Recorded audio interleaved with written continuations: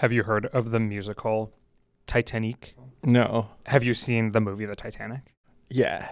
Do you know who Celine Dion is? Of course. Of course. What do you mean? I'm just making sure. I don't want to assume we have the same cultural knowledge. Oh, my God. So there's a musical called Titanic the Musical in which Celine Dion hijacks the story of the Titanic. That sounds good. Yeah, I went to see it. Is it like camp? Oh, it's amazing. I mean, they literally have moments in the show where they're like, we know that everyone here is gay. But it was National Coming Out Day. I feel like I haven't been very good at celebrating the Jewish holidays this year, so I might as well be good at celebrating the gay holidays. Are there multiple gay holidays? There's like Pride. National Coming Out Day.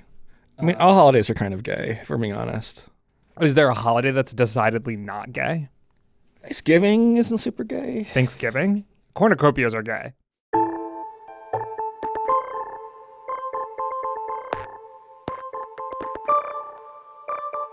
Hello and welcome to the 538 Politics Podcast. I'm Galen Druk. I'm Nate Silver. And this is Model Talk. There we go. We're all synced up and in studio. We have a little less than a month until Election Day. How are you feeling? Just planning my November itinerary. Yeah? Yeah. Where are you going to be? Little Florida, probably. Like late November or on Election Day? I mean, no. I'll be here in the ABC News building, hopefully on TV on Election Day. No. There's like there's like this sequence where you got like a poker tournament in Florida and then Art Basel, right? Oh my God, look at Yeah, you. I don't yeah. even know if we can be friends anymore. You're really like outdoing me in every way. On the topic of 1 month until Election Day, how accurate are the polls 1 month before Election Day, the midterm polls? Or predictive, I should say. I don't know if I have like a good soundbite for like what the exact number is. I mean, let's take a look at an example race though. In Florida, the Democrat Val Demings trails incumbent Republican Marco Rubio by 6 percentage points. So let's see how that translates in the polls only forecast into an actual probability. The fundamentals think this race should not be that close. In the polls only forecast, Val Demings has a 20% chance. So you're down by 5 points. You have a 20% chance. That means the margin of error, which is supposed to span 95% of outcomes, is actually much larger than 5 points, right? So, so the polls are still not that precise. And they never will be that precise, right? I mean, average polling error in national elections is 4 points. Is that how we should think about average polling error? The average polling error in the last 3 weeks of elections has been larger than that. Isn't it around like 5 points? It's also different for presidential elections and midterm elections, right? It's different for presidential elections and congressional races. Generally, the further you go down ballot, the more error there is in polling. Although recently, the presidential races have sucked so bad that they're starting to catch up. All right. So I should say before we go any further that it is October 12th. Democrats have a 66% chance of keeping control of the Senate. Republicans have a 71% chance of winning the House. It looks like the long days of inverse odds are over for now. I think these things can at times be noisy, but there's been about a 5 percentage point decrease in Democrats' odds in the Senate over the past month. Is that enough to say that we're seeing a trend in favor of Republicans now? Because I know you were somewhat hesitant. You were saying it seems like the news cycle might be changing, but it's too soon to really say that the winds have shifted in terms of I don't know. There's complicated things going on here, right? So let me make the following 2 assertions. Mm-hmm. Number 1, I think things have gotten a little better for Republicans. Number 2, I think the narrative has shifted more than is merited by the evidence. Maybe there's more than 2 things. Number 3, to some extent, this is a tightening that our deluxe model expected. It's sort of priced in to the model. Wait, but then shouldn't the model not move very much? Well, it hasn't moved very much. 71 versus 66 is not really much of a shift in the House. So it already thought the polls would tighten, so therefore the odds aren't going to change much. Well, yeah, and okay, number 4, this is not a presidential race. I'm looking directly to camera. There are different candidates on the ballot in 35 Senate races and 435 congressional House races, I should say, right? If there is some news development in Georgia or Pennsylvania, which are 2 newsy races lately, right, it does not necessarily affect the race in Arizona or Colorado or Oregon or whatever else. Mm-hmm. So you don't see nearly as much movement in congressional elections as you do in presidential elections, where you have, number one, Everything the same candidates on the ballot in every state, so everyone's on the same focal point. And number two, every presidential poll is informative of the state of that race. If Trump gains 3 points in a Georgia poll and a Texas poll, it probably tells you something about how he's doing in Florida too. That is not a safe assumption to make in a congressional race. So you're not going to have the kind of wham bam dramatic movement that you have in presidential races. About the most dramatic thing we saw was the Dobbs decision. Even that took a couple of months to get priced into our model. Maybe it should have been bigger, right? Or quicker. That's a kind of model building question. People's senses are miscalibrated. So in terms of understanding how the forecast works, and especially we haven't talked as much about the House because the Senate is easier to wrap your head around, right? There are 4 or 5 races that are really going to decide control of the chamber, whereas in the House, there's approximately, 50 districts that are somewhere in the range of competitiveness. And so when folks, I've seen this because we've gotten questions from listeners, folks will go and look at their own district and say, I don't really understand why the forecast is quite like this. I don't understand what polling they're using, et cetera. For the House district forecasts, say in Pennsylvania, for example, Pennsylvania's 7th district is competitive. When a Senate race poll comes out in Pennsylvania, because there are a lot more of those than any House races in Pennsylvania, does it also affect the forecast in House districts? Like, no, it doesn't. In principle, it might be fine. We haven't tested that, so that's not an So how are we getting our sense of how candidates are doing in House races across the country? Because in the same way that in the Senate race, there's a different candidate in every state, in the House race, there's a different candidate in every single district, and we're not getting a lot of House polling. I mean, mostly you're using the fundamentals, right? So we have a partisan lean index. So 538 PLI with a generic ballot and add a couple of points for an incumbent and evaluate fundraising to some degree, right? And that's how it's mostly doing it. The polls in the House are few and far between.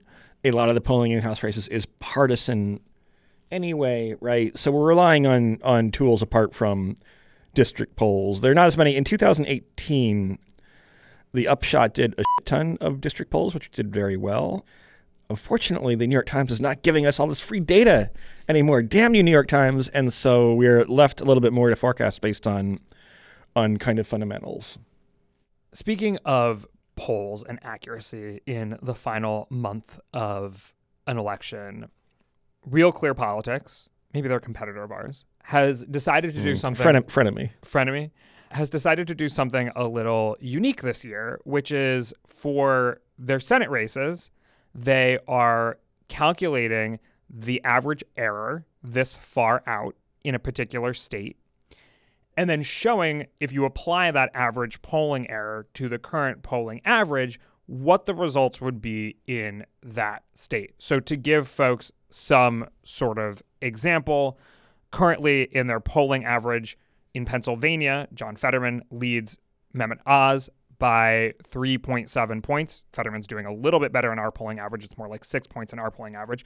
But it will tell you that polls between 2016 and 2020 underestimated the GOP in the state by 6 points on average across those 3 elections. And it therefore, sort of in their mind, corrects the polling average to show that Oz is leading by 2.5 points.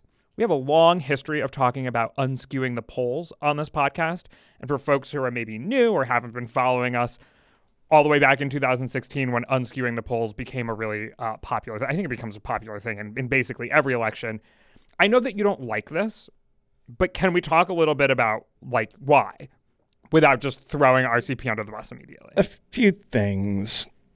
Number one, it's kind of faux empirical in the sense of like if you actually look at is the polling bias in past elections predictive of polling bias in future elections, the answer is historically is basically no. Or at the very least, you want to regress it heavily. Maybe there's some positive correlation. So a 6-point bias in past elections translates to 1 point, right? So that's part of it. Is just like, I think it's kind of like, I think it looks like it's being rigorous when it's just kind of not particularly. I mean, it's an interesting thing to look at, right? Number two, I think they're kind of trying to like cover their asses and have it both ways a little bit. And hey, we have 3 forecasts, right? So you can say we're covering our asses too, but I think there's like, it's hard to do this shit. It takes a lot of thought. I just find it very kind of ad hoc. I mean, in general, and that's the third complaint, like RCP, I like some of the people there. They're a worthy site. I used to go on the site every day, but like their whole process is ad hoc, and it has been for years. And I think it's more likely that a process is biased when it's ad hoc. We can debate what the term bias means. It's hard to avoid bias, but the reason that you want to have a process that's rigorous and well-defined is precisely because you don't want to have to make judgment calls about this is ad hoc? Because it seems their standards for including outside, their standards for including polls are there's no standard, right? And it's frankly biased toward tending to include dubious conservative polls, but not include dubious liberal polls. So that is a critique of their polling average in general. But when it comes to this sort of unskewing feature that they have that will apply an average polling error over 3 elections to the average this time, is that ad hoc? Because to me, I look at this and I'm like, oh, this is interesting information. I know the caveats. I know that polling error isn't predictable, although we are in this sort of period where people are beginning to question whether or not that's still the case. And to me, this is interesting.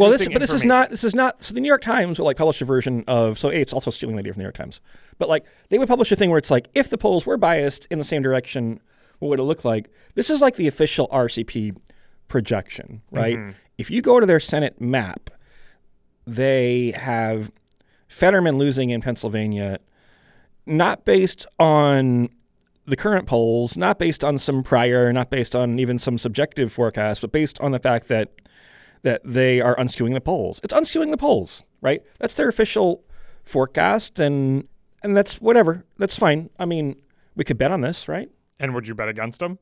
I would bet on the Democrats at 50-50. I mean, they have 52 Republican Senate seats. I'd bet on that. Yeah, for sure. I'm not allowed to. Yeah. And I have enough reputational risk on the line that wouldn't make sense to bet, but it's kind of bullshit. Okay, so bad use of polling? It's a non-use of, well, okay, I guess it's use of polling. No, it's just kind of, I don't know, man. It's unskewing. We got a bunch of hot topics today. You ready for the next one? Yes. This has been a long time coming.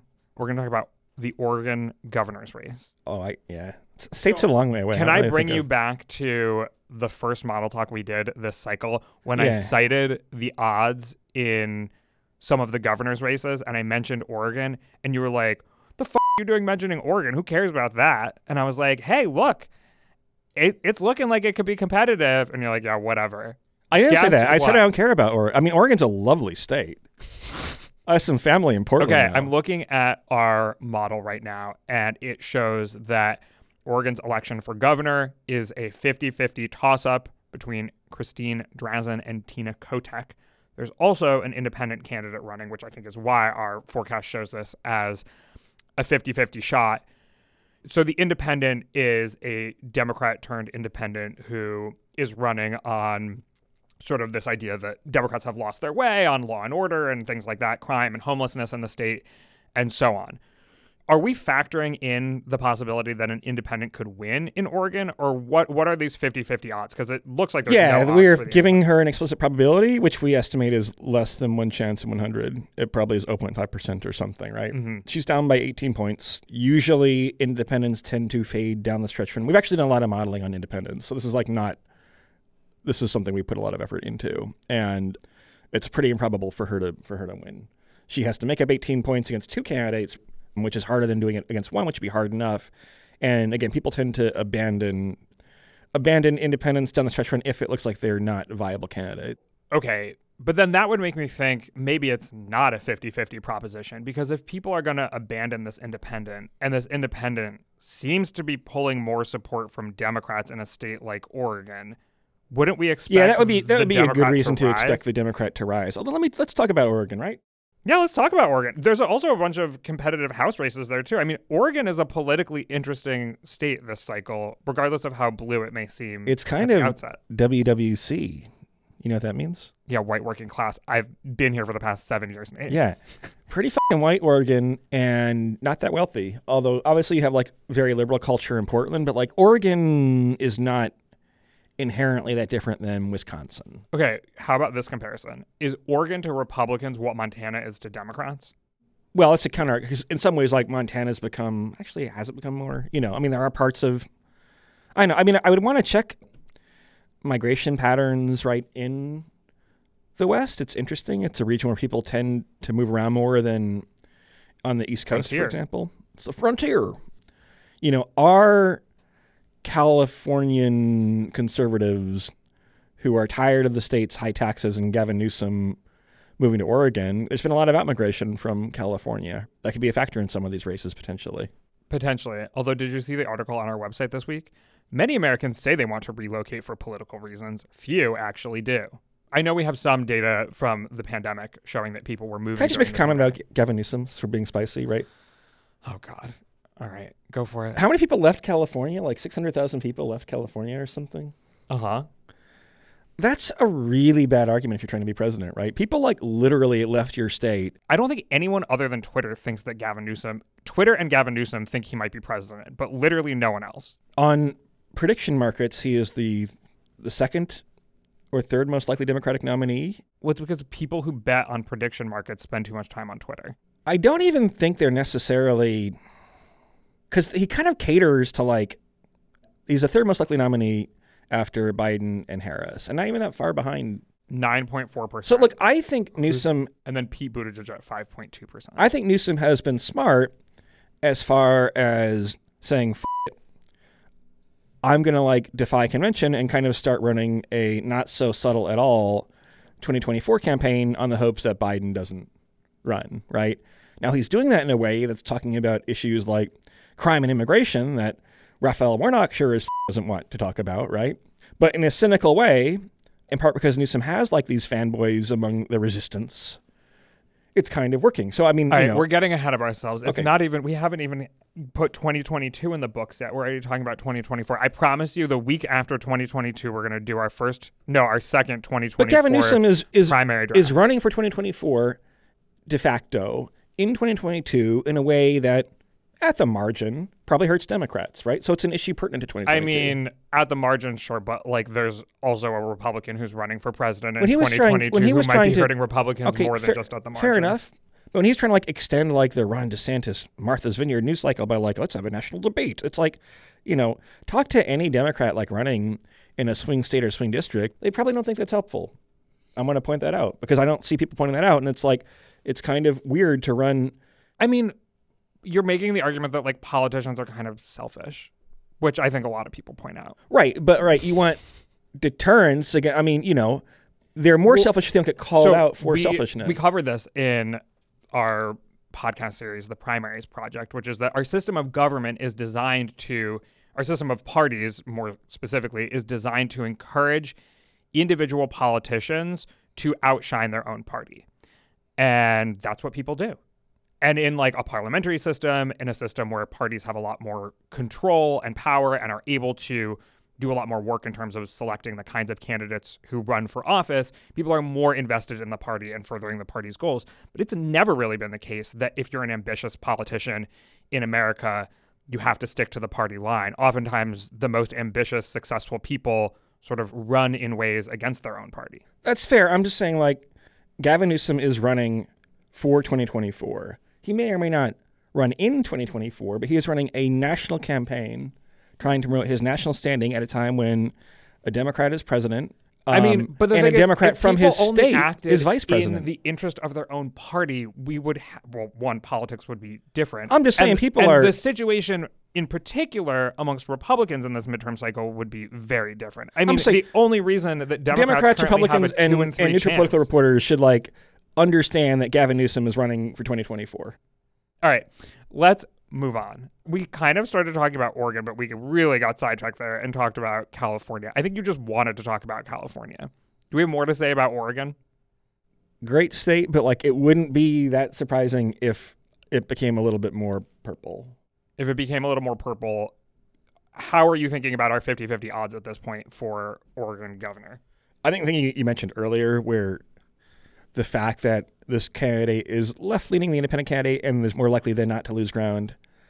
I think in the past we actually tried to model this and like actually try to predict if the independent candidate loses ground, How does that affect the rest of the race? I think we're not doing that in the current version of the model.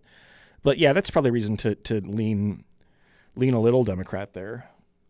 But it's close, right? I don't see any.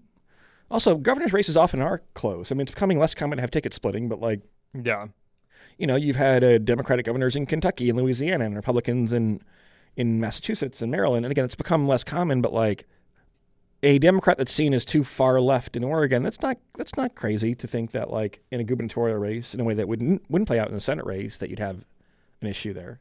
So what you said there is quantifiable, and we actually have, I think, an article up on the website this week talking about how the ticket splitting between governor and senator has declined over the years. We can see that trend in the data. This cycle, it does seem like there are some pretty high-profile splits. I think maybe the highest profile is in Georgia, but we're also seeing splits in Arizona, Pennsylvania.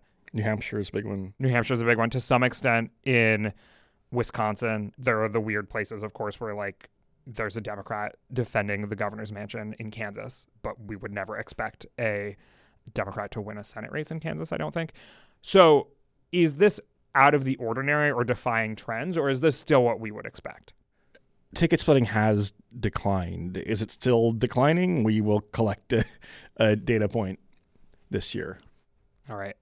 Fair enough. I mean, there can be a bit more ticket splitting in midterms because, like, there are more people who turn out for president than for other races. So they may just turn out for president. Like when you vote in New York, let's be honest, there's a bunch of shit you have to fill out, right? It's like, I don't give a shit about these judges or whatever. I'm sorry, I feel like very uncivic for saying that, but like, I feel like I don't want. I think more importantly, you can't really vote because they're not competitive. So I have a long-running history of voting for people like Honey Boo Boo, Mama June.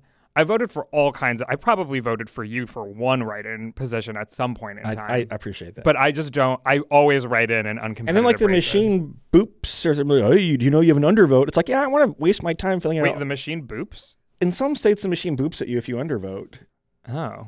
I'm going to pledge from now on. I'm not going to vote direct to camera. I'm not going to vote from now on for any offices that I haven't spent time actually understanding who the candidates are. I'm just going to undervote.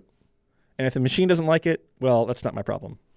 That's such rebel behavior, Nate. That makes you like a lot of Americans? No, people don't undervote enough. You think people spend too much time voting in races? Because that's how politics and parties work. Understood. Parties combine a whole bunch of different culture, policy, information so that you can shorthand everything. Because most Americans don't give a shit about all the stuff that we're talking about. They're like too consumed with their daily lives, but they know that they prefer one party in general over the other.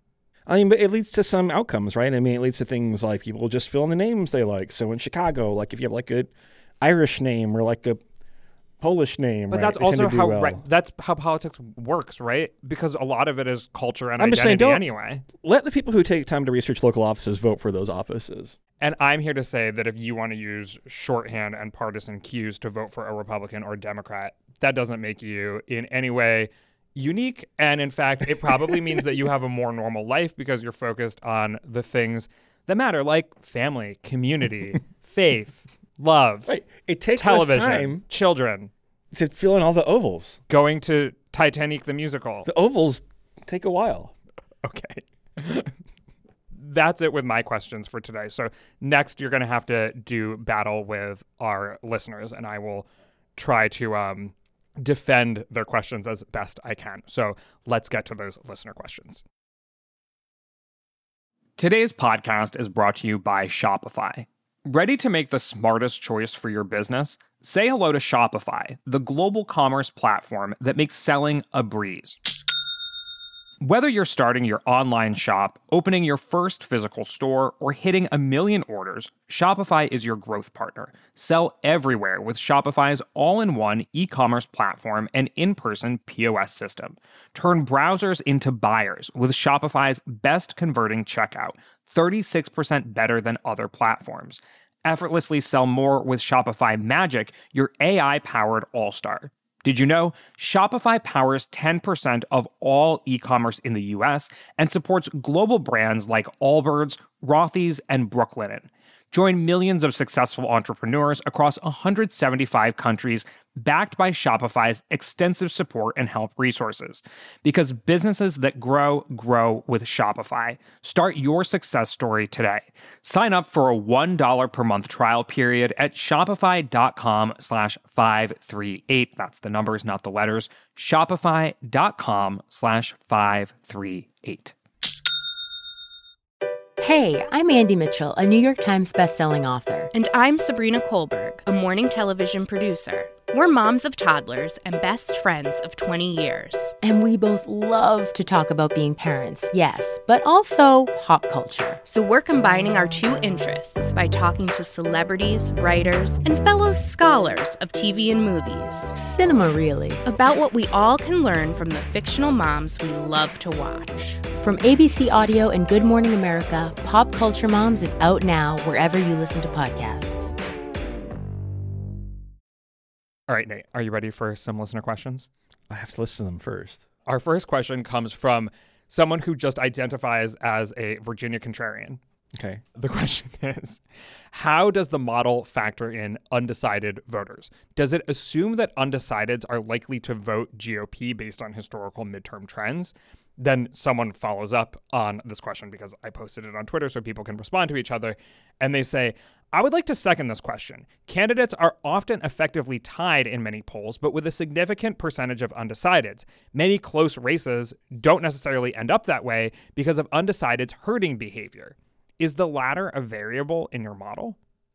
So a couple things. When there are more undecideds, there's more uncertainty in the forecast. That's a pretty important principle. Does the model make assumptions about which way undecideds break? Not the light version, which is just poll-based, but the fundamentals versions do, right? I mean, I think if it's a really red state and the race is tied, but the forecast is the Republican wins by 5, that's kind of saying that they expect the undecideds to vote to break GOP. Okay, so it depends on the circumstance is what the answer is. I mean, the default is that you shouldn't try to predict how undecideds break, right? But if you have other information apart from polls, you kind of implicitly are. Is this what people talk about when they talk about momentum sometimes? Because do you remember in 2016 when part of the issue was that a lot of late deciders broke for Trump in the final week or so of the campaign after the Comey letter? Yeah. So I don't know what to do with momentum, though, per se. But when news events happen late in the campaign, it can create a herding effect amongst undecideds. I know we hate the word momentum. I guess I'm just picking fights with you. I'm trying to come up with a defense for momentum. No, I think that's not quite the right way. I mean, where there can be momentum in that sense is in primary races, right? Where, like, the classic example I give is that if you're someone who preferred Elizabeth Warren to Bernie Sanders but prefers both of them to, like, Joe Biden, if you begin to see Warren declining in the polls and Sanders rising, then you might say, I want to use my vote well, not for the candidate in third place, so I'm switching to Sanders. Then that becomes self-perpetuating because the next person also sees Sanders gaining. So you can have those weird effects in the primaries.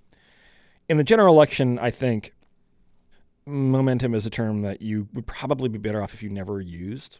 All right. Ban momentum. Hashtag ban momentum. Yeah. The next question is one that we've gotten a decent amount, but now that we're in the final month of the election, we'll come back to it.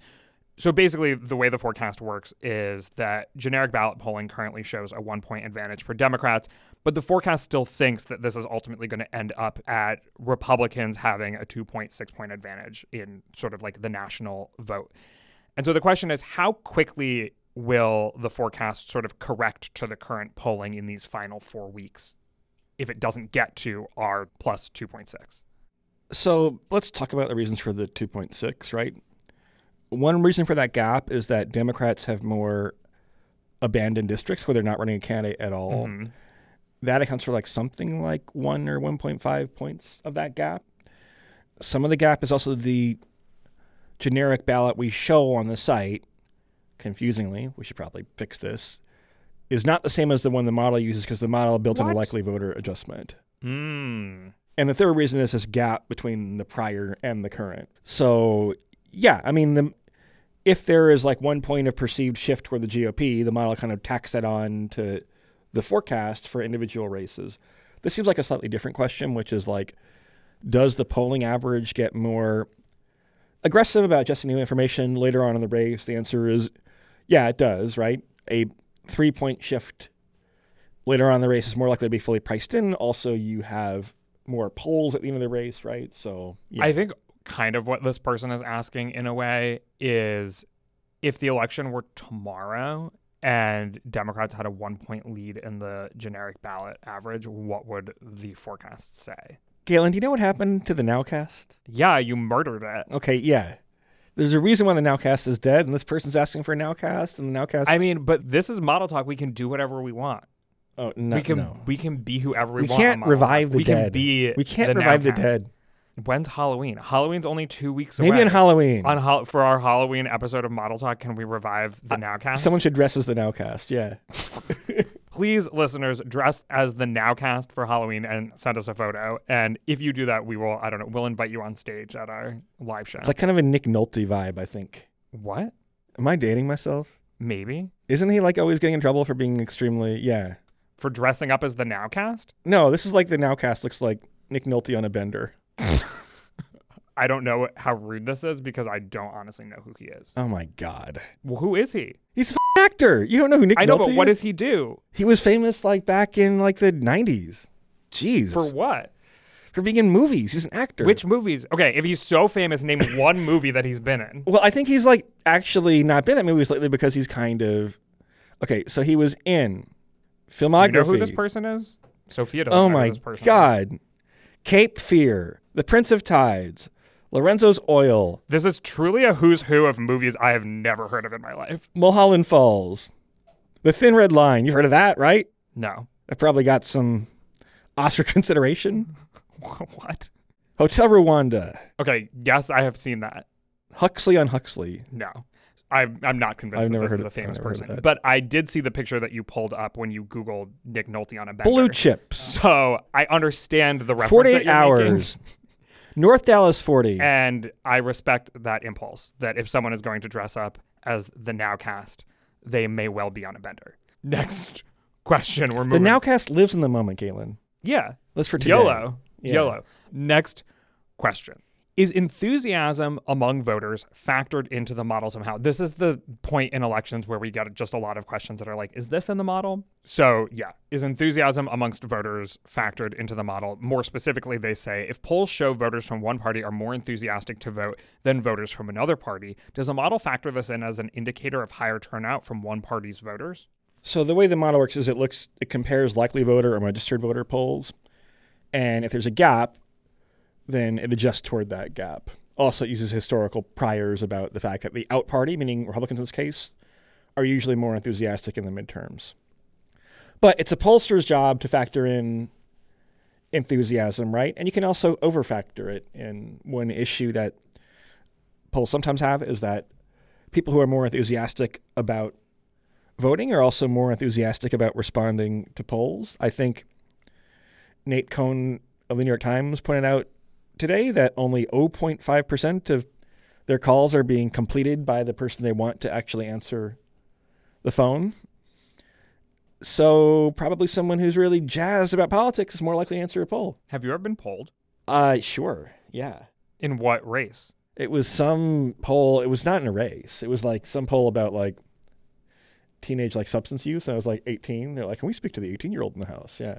And I beep booped the answers. Boop boop. Touch tone. They're like, hello, 18-year-old Nate Silver. Do you smoke marijuana? And you're like, sure do. No. No? I'm not going to answer that question. Okay. Oh, okay. You know that no answer means yes in this situation. Okay. No, it's not. That's terrible polling practice. Well, these days everyone's trying to unskew the polls anyway, so I might as well join the herd. Okay. So I've never been polled, at least not in an election. I got called by some, I think, either national or New York State survey asking me about health information. It was a super long survey. Do you know, have like the list of like circle 24 things that you've done? Have you hang glided? Have you gotten a tattoo? Have you been polled? Have you done marijuana? Have you been polled? You don't have the polled one circled? That's kind of sad. I don't. I have some other interesting ones circled, but not that. I figured. Okay. Ariel asks, which state has the most predictive power? That is, if you got to choose a single state for which you would get the full election results today, which would you pick to increase the certainty of the model the most? Well, we have this interactive where you can actually go through and see which states explore the ways. So let's look at in the Senate. Let's look at Well, I know the breaking likeliest news. tipping point state. It's Breaking Georgia. news. Yeah. Democrats have moved up in the forecast. Now 67%. Ooh. Not 66. Well, it's kind of up because like if you knew that Republicans win the Senate race in Colorado, let's click on that. O'Day wins. They have an Oh my gosh, the model is 82% all of a chance sudden of winning the Senate. jumped up to 82% because that would be such a singularly bad result, right? But the most informative in both directions is probably something like Georgia or Nevada. I think Nevada is actually because like Nevada is like the most normal race on the ticket. Georgia, you can imagine Republicans having a bad year, or excuse me, Republicans having a good year, but like just not being willing to close the deal for Herschel Walker because of all the baggage he brings. But Nevada's I think you more still normal. want to know Georgia because if Democrats win Georgia and Pennsylvania, they could still keep control of the House and lose Nevada. And so in that case, I would want to know Georgia. I want to know Nevada. Also, the House races I think are more interesting in Nevada. Oh, we're saying that you would find out all of the results for. That's what I assumed in the question. Yeah. I don't know that was part of it, but maybe if that's the case, then yes, because there's like 4 districts there that are within the competitive range, right? Yeah. I mean, it could be some other state where you have a lot of, Pennsylvania has like variation in different House districts, so it might be that too. I mean, Pennsylvania really, I was just making this argument to a friend who lives in Pennsylvania and is doing political reporting out there. They really span the spectrum of American politics from east to west in Pennsylvania. It's the longest pencil in the world. Have you heard that? Is that a common thing or is that like my family thing? That's your family thing. Pennsylvania is the longest pencil in the world? It's really long. If you have to, we used to drive through. I grew up in Michigan. My grandma lived in Westchester County, New York. You have to drive all the way through Pennsylvania.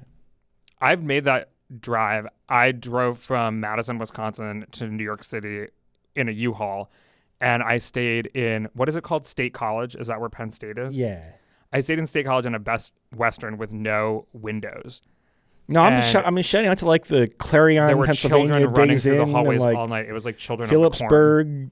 Okay, so you choose Nevada, I choose Georgia. Next question. Can you provide a general ranking of information the model uses that has the biggest impact on a percentage basis to the model output? Things like polls, scandals, general ballot. How do these things compare with one another? And the answer is that it depends on the race that we're talking about. Yeah, I mean, if you have robust polling in a race, then that is what the model defaults to, with the exception of the deluxe model, also still kind of just a little bit based on what external forecasters say. Yeah, it's kind of like polls is the number one thing of that race. If you don't have polls of that race, you default to kind of like the generic ballot plus partisan lean index, right? Of the things next on the docket, fundraising is probably the thing that influences the model the most.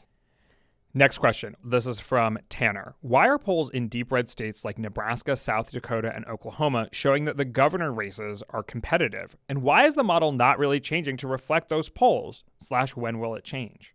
Well, partly, sometimes what happens is like you'll see a poll showing like the Democrat behind by like 4 points in one of these states. That just happened in South Dakota. It's actually not that great for the Democrat. The Democrat's behind in that poll. It's just one poll, right? Like, let's look at South Dakota. So, South Dakota. You have one poll showing the Republican ahead by 4 points. The prior is that the Republican wins by like 20 points. One poll showing the Republican actually winning isn't going to shift things that much. If you have multiple polls, it's a different issue. If you have a poll showing the Democrat leading by 4 points, it's a different issue, right? But like, it's not really telling you that much. So the answer, which will be a surprise to longtime listeners, is that you have to wait for more data. It's also a registered voter poll, right? How many people, 565 registered South Dakota voters from a polling outfit that has not released a lot of polls historically, right? It's good people are polling South Dakota, right? There's not a lot of confidence you can have in that data point to override the very strong prior you might have that in a Republican, well, maybe neutral year, that South Dakota is a very red state. This is something of an existential question from David, which I like. Why does it seem that the North Carolina Senate race has a lot less coverage than other competitive states? That's a great question. I think in part because North Carolina is seen as like a tease state where Democrats often get within a couple of points and lose. Because the polling there is very close. I mean, I think Sherry Beasley, the Democrat, is trailing Ted Budd, the Republican, by a half a point to a point currently. Yeah, and also the candidates aren't as interesting narratively as like Fetterman and Oz or Warnock and Walker. But no, I think people think North Carolina is like this fake battleground state. Yeah. But, Cal Cunningham might have won if he could have gone back and not had an affair. Not had an affair, right? Another notch on the belt of scandals mattering. Hashtag scandals matter. Kay Hagan was elected from North Carolina. Barack Obama won it once, I think, or was it twice? Only once. And barely, though. And barely. But, in general, I think it's kind of superstition, right? Nevada was a state. I've said both Nevada and Nevada at this point. It's Nevada. Nevada is a state. I'm saying I like my own. Nevada. I think it's Nevada. Nevada. Pennsylvania is a state that was never going to go Republican until it did, right? Uh-huh. Arizona and Georgia were states that were considered tease states until they weren't, and Democrats broke through, right? So you're making the case where paid more attention to North Carolina. Yeah, I think it's superstition, basically. So you call it a fake battleground state. What are other fake battleground states? And is Florida one now? I think Florida is unique because there is a lot of migration to Florida, and I think some of that is politically motivated. I mean, people don't realize how weird Florida is, right? If you describe the population of Florida, it's like a coastal state that's extremely racially mixed. But also extremely old. It doesn't matter that much. What do you mean? Doesn't matter that much. Why not? In terms of how people vote? Yeah, age is kind of overrated as a factor. It matters to some degree. Some reason why, if you do a big regression there are pretty analysis, reliable patterns, aren't there? In that, okay, usually states that are racially diverse are pretty young, right? Okay, but also younger people are much more likely to be college educated and are much more likely to be non-white. And those things are more predictive. So once you account for those, that you have a college educated, very racially mixed younger generation and an old white non-college older generation, then age doesn't really account for that much. I mean, older white voters are pretty swingy. Maine and Florida are two of the oldest states that have lots of old white people in them. I'm telling you, if you put in a big regression analysis, age doesn't predict. Age doesn't much. matter. It matters some, but it's overrated. Okay, go ahead. It's more. I still think that makes Florida unique. It's a very racially diverse state that has a lot of old people in it, and the old people are more reliable voters than the younger voters. It's unique because people move to Florida in part because they're selecting for the politics, in the same way they move to Vermont. Vermont is a rural white working class evidence state. To back that up at this point? Because I know that people very publicly do that, conservative personalities during the pandemic were I'm moving to the free state of Florida. But when it comes to actual regular people who don't have a platform or whose jobs aren't based on making political statements with their lives, are those people also moving for political reasons? I think in increasing years, yes. Jobs is a different thing. If you're moving for a job, that's common. People move to Florida or Texas or Georgia all the time for jobs. I mean, people's political views are so predictable based on their kind of other lifestyle characteristics anyway that you wind up with a lot of migration that at least affects political trends. But people don't understand. Yes, I agree with that. That I fully agree with. I think the whole people are so partisan, they're moving to here or there or wherever based on their partisanship overstates Americans' partisanship. People move to, when they retire in particular, they move to be in communities where they have other people to get along with. They move for financial reasons. So Florida is a state where there's no state income tax, for example. I mean, does that count as a political reason? Sure. Not having a state income tax? Yeah.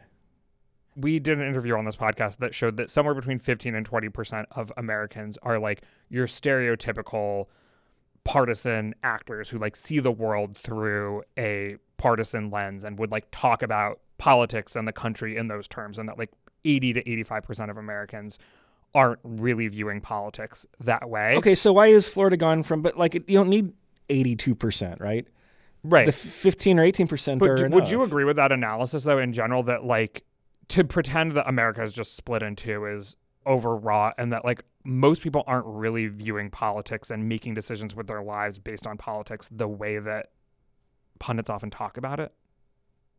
I think the average pundit overrates how partisan people are, but I think people migrating is understudied, and Florida is a case where I think people move to on the libs. All right. Well, when you have more data, bring it to me. The next question, we're down to the final questions here.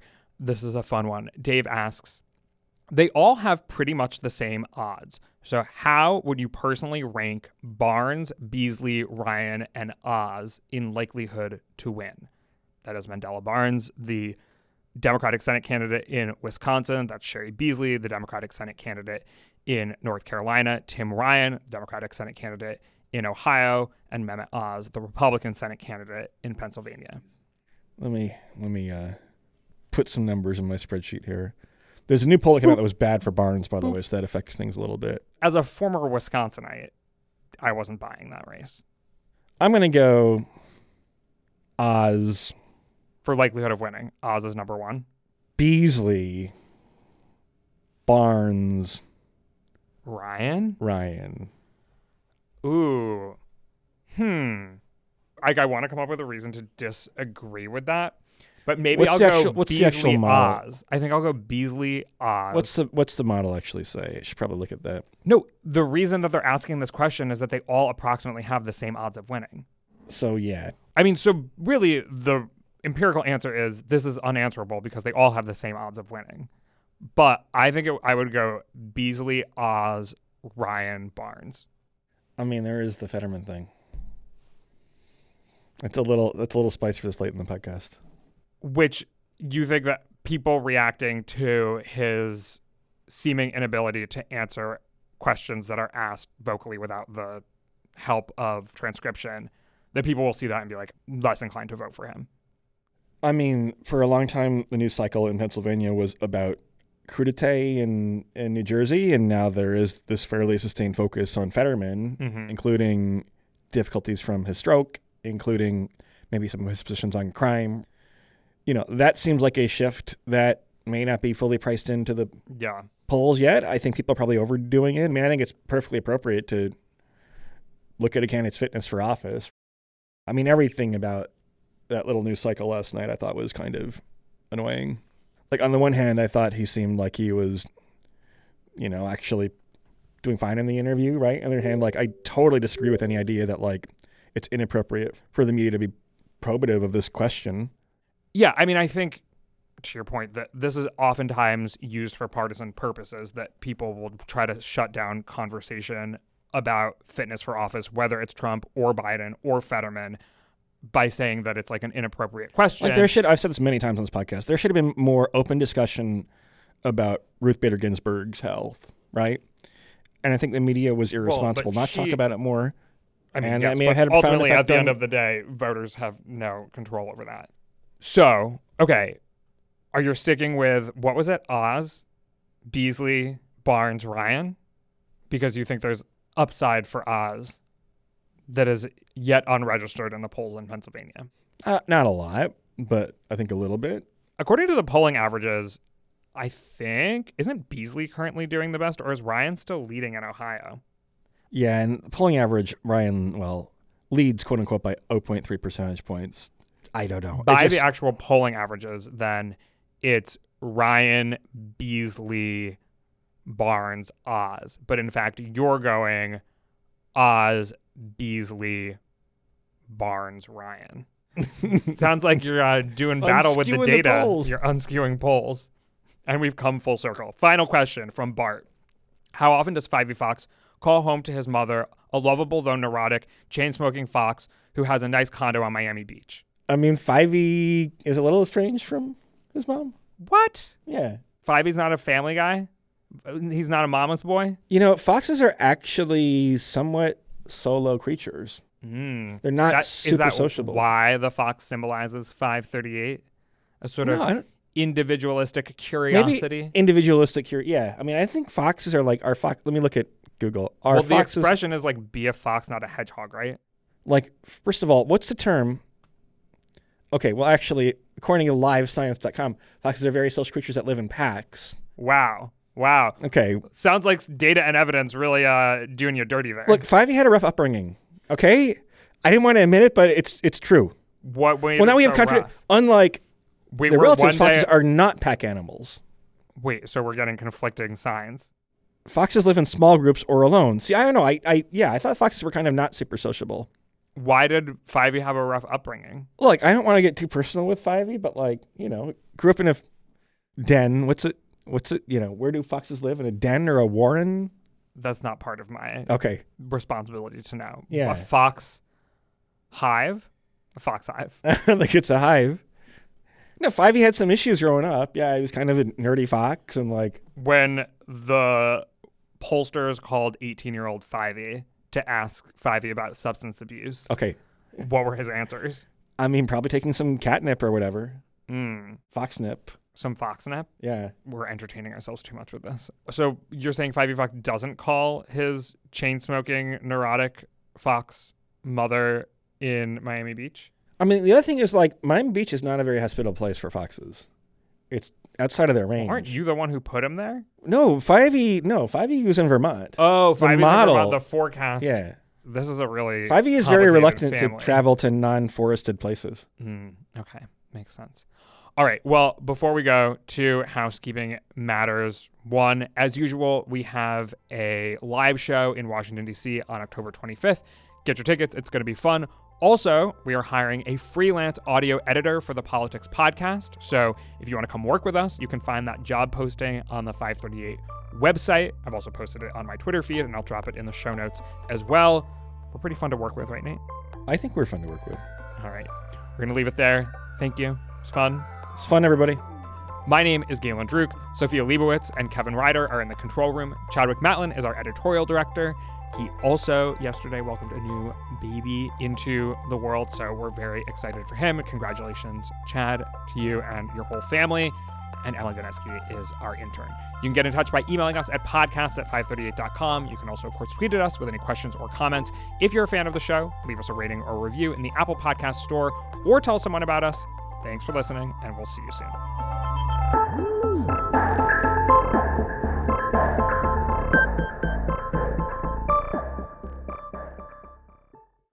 People who disappear without a trace. Where is she? The most notorious murder cases in New York. Pure evil. And the most devious killers. There's a Hannibal Lecter feel to him. For chilling true crime stories, follow the True Crime NYC podcast wherever you listen.